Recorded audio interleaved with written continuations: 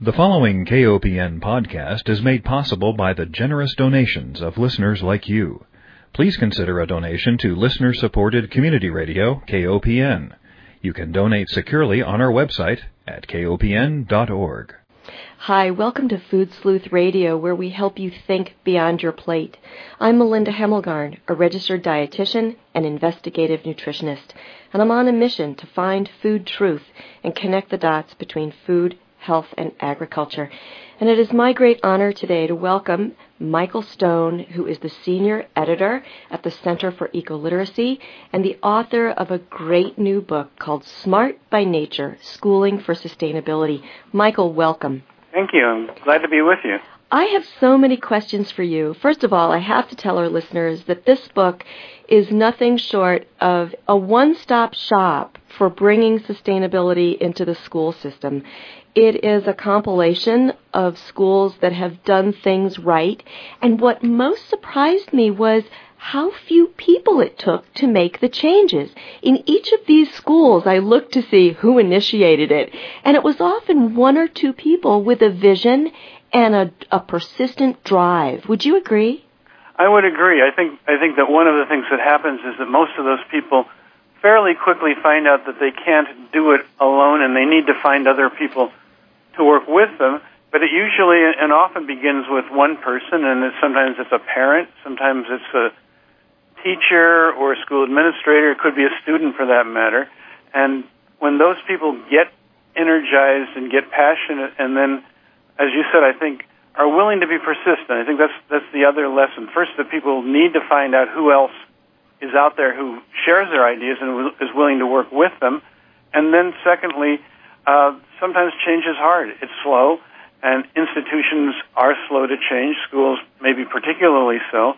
And so people need to be persistent, need to be able to take the time, set aside the time that they're going to need in order to make that change. But once they do, you can begin from a very small number of people, perhaps just one person, and really remarkable things happen.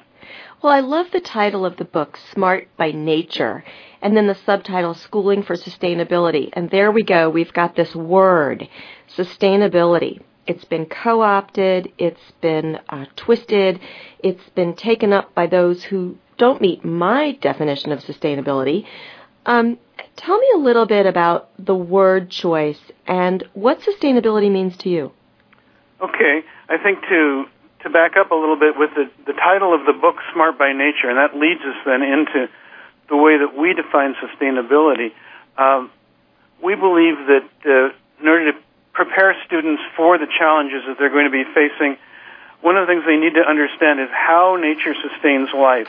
What are the ways through billions of years of nature's R&D, for that matter, that nature has found to keep life going? What are the principles? What are the processes? And for us, sustainability is how nature sustains life and how individuals and communities, societies can design their practices, design their institutions, design their education in such a way that it complements the way that nature works. So I think that part of what we're interested in is that students learn how it is that the world really works. What are the laws of nature? What are the constraints? What are the limits that we all have to live within? And then that they can build their own institutions and societies in ways that complement those. I think many schools struggle with this need to teach to the test. And so sometimes the way outdoor education or teaching children to connect to nature and giving them those opportunities are seen as competing with teaching to the test. Do you think so too? I think they're often perceived that way, and in fact, something like garden education, I've heard some teachers say that they've heard it characterized to them as playing in the dirt. And so we've got to teach these kids, and what are you doing out there? And I think that the answer, fortunately, is that there's a growing body of research which suggests, in fact, that when students are out in nature, when they're working with things that matter, when they're working with concepts which are embodied in the experiences they're having, that in fact they do better on the tests as well as do better in just across the board. Their grades go up, often their attendance goes up, their behavior goes up, all sorts of consequences of getting kids into nature, getting kids out of the classroom to have experiences that then they can bring back into the classroom. And schools that are doing this are finding that when they get around to having to do the standardized tests, that the students are doing at least as well and often better than the students who don't have those experiences. Yeah, those really do seem to be consistent findings. And I know in California, which is where the Center for Ecoliteracy is based, isn't there statewide legislation that requires schools to have a garden? I don't think it was a requirement. There was an attempt coming out of the Office of the Superintendent of Public Instruction to urge schools to do that and to be supportive of that, but I don't think it's a requirement. But I think most schools, when they've had that opportunity and have taken advantage of it, have been very glad they did. So that there's certainly the idea of a garden in every school came from the top as a statewide initiative, and the state was supporting it anyway, even if they weren't requiring it. Right, because there's a school in every garden. Mm-hmm. That was was that Ann Evans? Was that her brilliant deduction about garden-based education? I think so. I so admire her. Well, let me ask you something. You've dedicated this book to Peter Buckley. Why? Peter is a member of our trustees. He was a co-founder, one of the founders of the Center for Ecoliteracy, and he, in some ways, doesn't get the credit that other people get because he doesn't have the visibility. Our other co-founders are Fritjof Capra, who's well known as an author, lecturer, personality, well known, holds seminars all around the world. People come to them. Zenobia Barlow, the other co-founder, is now the executive director of the center, and so most of the material that people see from the center, her name is associated with that. She's often invited again to appear at conferences, to serve on panels, and so on. And Peter, who is the other co-founder, has a deep and abiding concern for the natural world, love for the natural world, and a real commitment, but he's been not so much in the public eye, and we wanted to make sure that people recognized how important he is to the work that we're doing.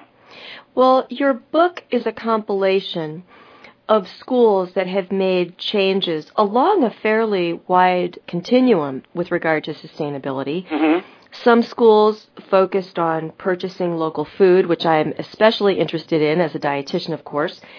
And I have to tell you that purchasing local food, the barrier that often comes up is the cost.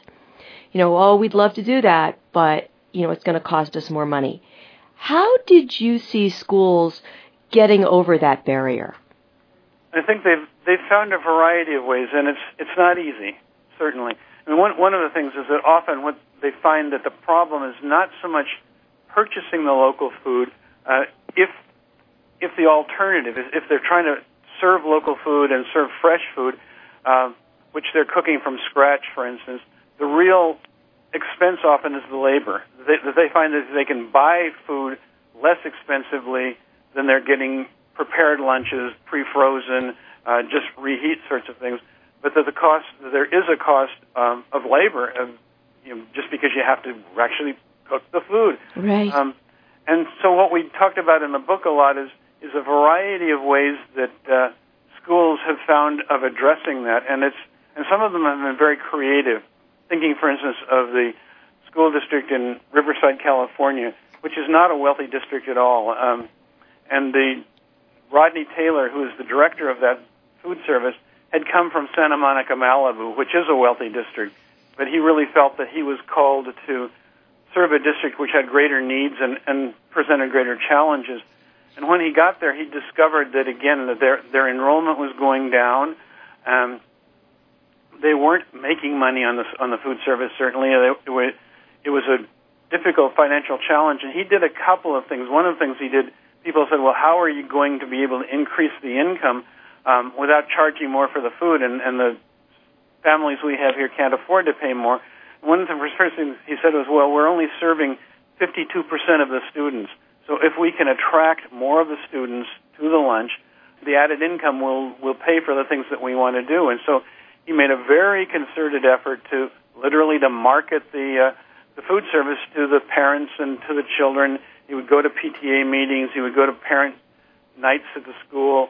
He would bring food. He would serve it, and he did a lot of work with pre-testing the food and having students try it out before he introduced a new dish. And so he began gradually then to up that from 52% to 60, and I think perhaps now it's maybe 65% of the students. So that's making the difference for the income. The other thing that he happened to read in the paper that the Meals for Wheels program in Riverside, their vendor was going to raise the price of the meals that they were buying, and they weren't going to be able to afford them anymore. And so literally the Meals on Wheels program to the elderly was in jeopardy. And he went to the superintendent of schools and said, we can be heroes here. We can save this program, and we can make money if we became the vendors for the Meals on Wheels program. And so they're using their kitchens when they're not using them for cooking school food, and they're actually then able to bring in some more income. And once word about this got out, then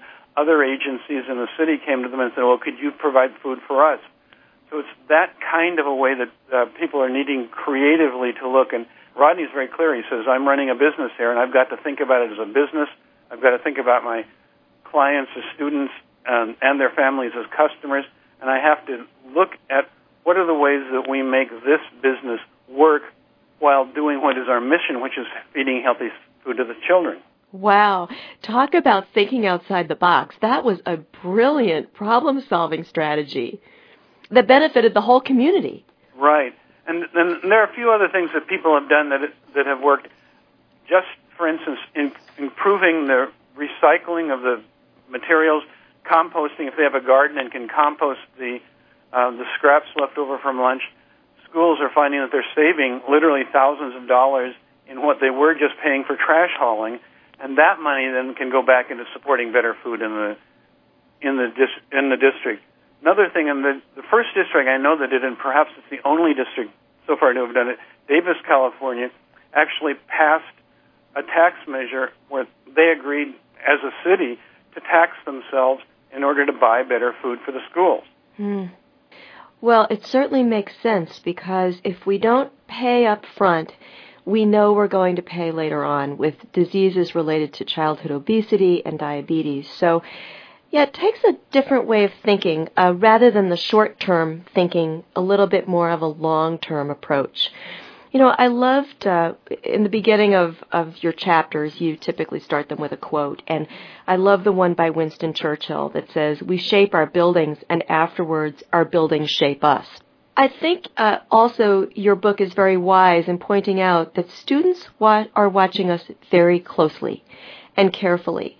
They want us to model the right thing. They want us to do the right thing by them. And so this whole idea of designing buildings not only to conserve energy and water and save money, but also to teach children how to design buildings in the future to do all of those things makes so much sense.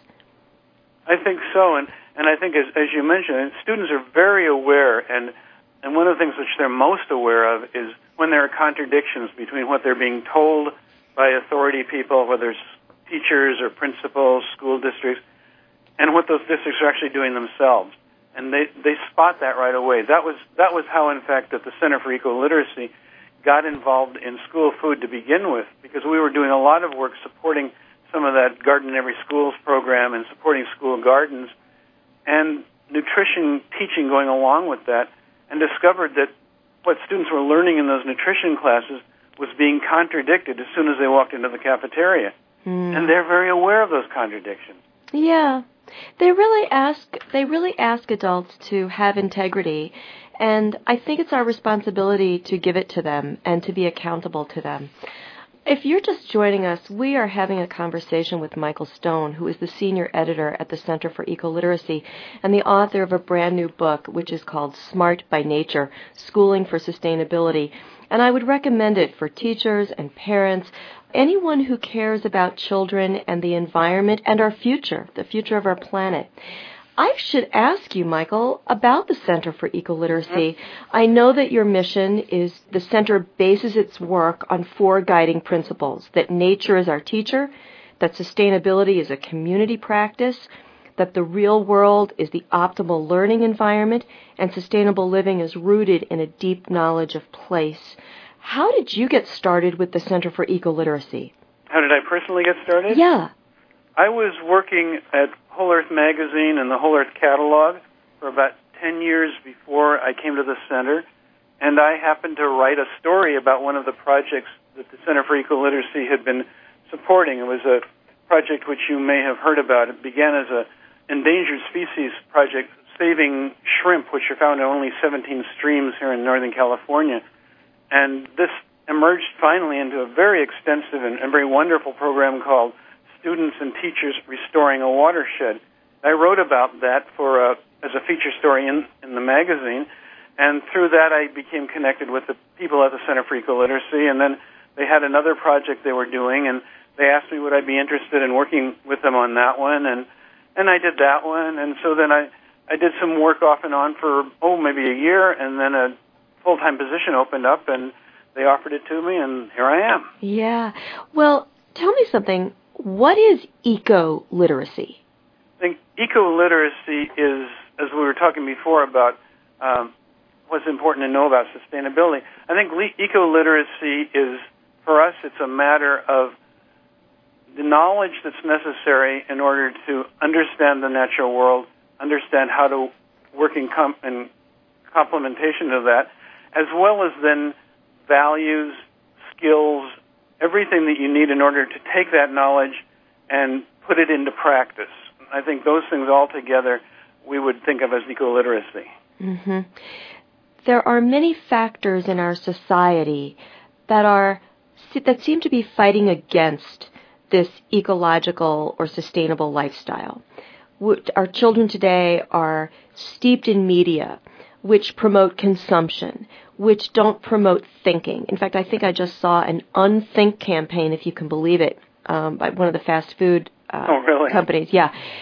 We're asking children to think, and yet the media that they're given really fosters non-thinking, just blind consumption, blind faith that having more things will bring happiness. And we know that children who spend more time with media are less connected to their natural world.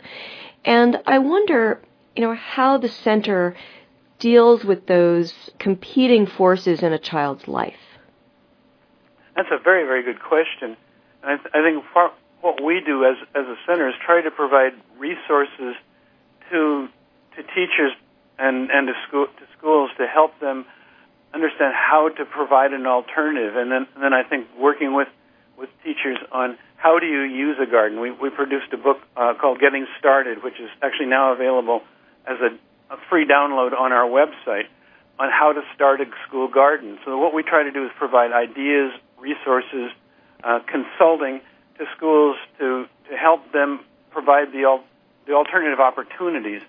And I think then we have not gotten so involved ourselves, for instance, with legislation about things like advertising of junk food to students, but we've certainly tried to be encouraging of those people who have been trying to get at that from the legislative end, to say not only do we want to provide an alternative for them, but we know that its influence is so pervasive that something's got to be done, and to keep those advertisements out of the schools, for instance. So that we've certainly been encouraging people who are trying to do that from that direction.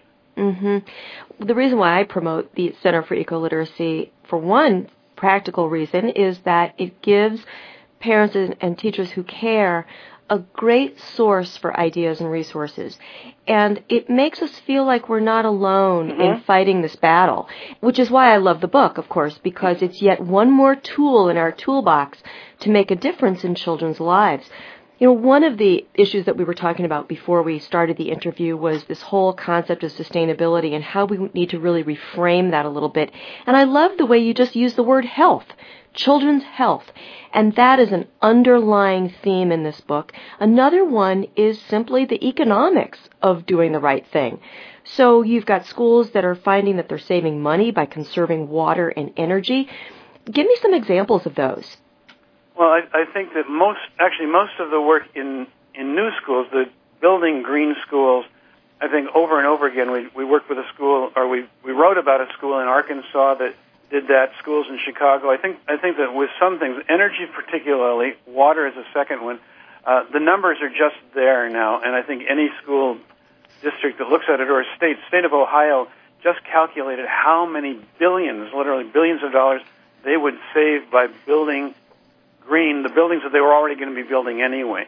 And so that those kinds of things then begin to become obvious. I think some of the other ways that are less obvious with money saving have to do with, as you were talking about earlier, thinking ahead, to begin to look long term. I mean, it seems like such an obvious kind of thing to think, what's this going to cost over time? But in fact, the way that school districts are often organized, the way that their financing is set up, there's a big premium on keeping the initial costs down and less concern about what are you going to do over time. And so the schools will perhaps save some money on building something cheaper in the beginning and then pay much more for it, whether it's the supplies, whether it's the energy that's saved in the long run. So part of what we're always trying to do is to encourage schools to think ahead, to realize that long term these problems are going to come back to them if they don't address them when they build a new building, when they retrofit a building, when they do upgrades. So that a lot of it is that kind of thing, is changing the way people are thinking. Another important way that people are thinking is in planning to begin to think systemically, to look at what happens if you're not only thinking about the heating system or the cooling system, but you're thinking about the windows, you're thinking about the orientation of the building. And it's a fairly new thing among schools and architects and designers to really begin to realize that there are perhaps trade-offs where they can save an enormous amount of money if the building is designed in a way that it needs less air conditioning or that it needs less heating. And for a long time, people just, they hired an architect and they hired somebody to design the heating system, they hired somebody else to design the electrical system, and just realizing what happens if you bring all those people together from the beginning. School that we talked about in Arkansas, they've estimated that probably that added about 5 months to their building process, and that there was a cost to that. But when they begin to calculate the millions of dollars they're going to save over time because they took the time to do that kind of systemic thinking, they said we'll never do it another way next time we build a building. So when you were compiling the book and the stories that make up this book, did you have any aha moments? I think that's a very interesting question. I think that one aha moment is the one that you alluded to earlier. How many people are doing good work and really feel they're alone, really feel where nobody else is doing it. We've had that experience. One of the things that we do is offer several seminars a year, where people come from all over the country and increasingly from all around the world. And one of the most important times out of this, say it's a 2 or 3 day seminar, is really the first hour when people look around the room and find out who else is doing this, find out that they're not alone. That, for some people, that's the lesson they take home from that seminar. And so just discovering that, and that's another reason why we wrote the book, was to realize that there are people all over the country, and literally every section of the country, every type of school, independent schools, public schools, charter schools, schools with money, schools without money, who are all finding ways to do this, and often are not so aware of what each other are doing. And so that was an important aha, I think. The other aha, which is a little less positive, but I think it's pointing towards directions that we may be able to go, is that a lot, when people think about sustainability, they often think about the buildings. They think about whether they're energy efficient. They think about recycling programs. They think about gardens, perhaps. Not so often have they found ways to integrate that kind of change back into the academic program. And so I think that partly what we did, we looked at a lot of schools, and then we picked schools for the book which are finding ways to do that, because that's so important. I think students learn a certain amount just by being in a green building, but when you use that building as a teaching tool, they learn so much more. And so that was an important realization that schools are having trouble doing that, and that we felt it would be helpful to them to be able to give them some examples of places that are doing that successfully. Well, I commend you for building community around sustainability. And our time has come to a close, but I want to give you the opportunity to give our listeners a charge. what actions would you like them to take to make a difference in the lives of children and the health of children? I think the first thing to do is to find out what's going on at your schools, and that could mean going and having lunch at the school, could mean perhaps meeting with the superintendent, could be certainly talking, if you're a parent, talking with your kids. Find out what's happening at your school, and then kind of look inside yourself and say, well, what do I feel good about that? What don't I feel good about? What's not happening here? And then begin to say, who else may feel the same way? And maybe it's another parent. Sometimes it's a school nurse, or it's the director of the food service. Who are the other people who are prepared to work together with me on changing this? And then to find which of the many, many issues are the ones that really, really inspire you, really get your passion going, and begin with that. I think that it's an important lesson is not to try to change everything right away. Pick what you care most about that you're willing to put the effort into, and then find out who's responsible for the decisions that would need to be made. Because, you spent a lot of time looking at food and school food and so on.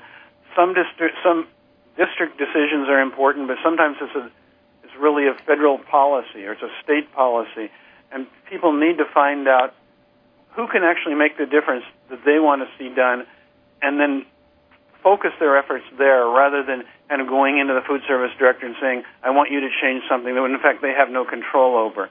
Mm-hmm. Michael, that's great advice, and it's a great book, Smart by Nature. Michael Stone is senior editor at the Center for Ecoliteracy. Thank you for being with us, Michael. Thank you for writing this book, and thank you for your work at the Center. And I want to encourage our listeners to visit the Center for Ecoliteracy. If you go to www.ecoliteracy.org, you will be delighted by what you find. So thank you for everyone for joining us. I want to close by reminding our listeners that Food Sleuth Radio is produced at KOPN Studios in beautiful downtown Columbia, Missouri. Thank you again, Michael. Well, thank you. It was a delight to be on and get a chance to talk with you. Same here. Bye-bye.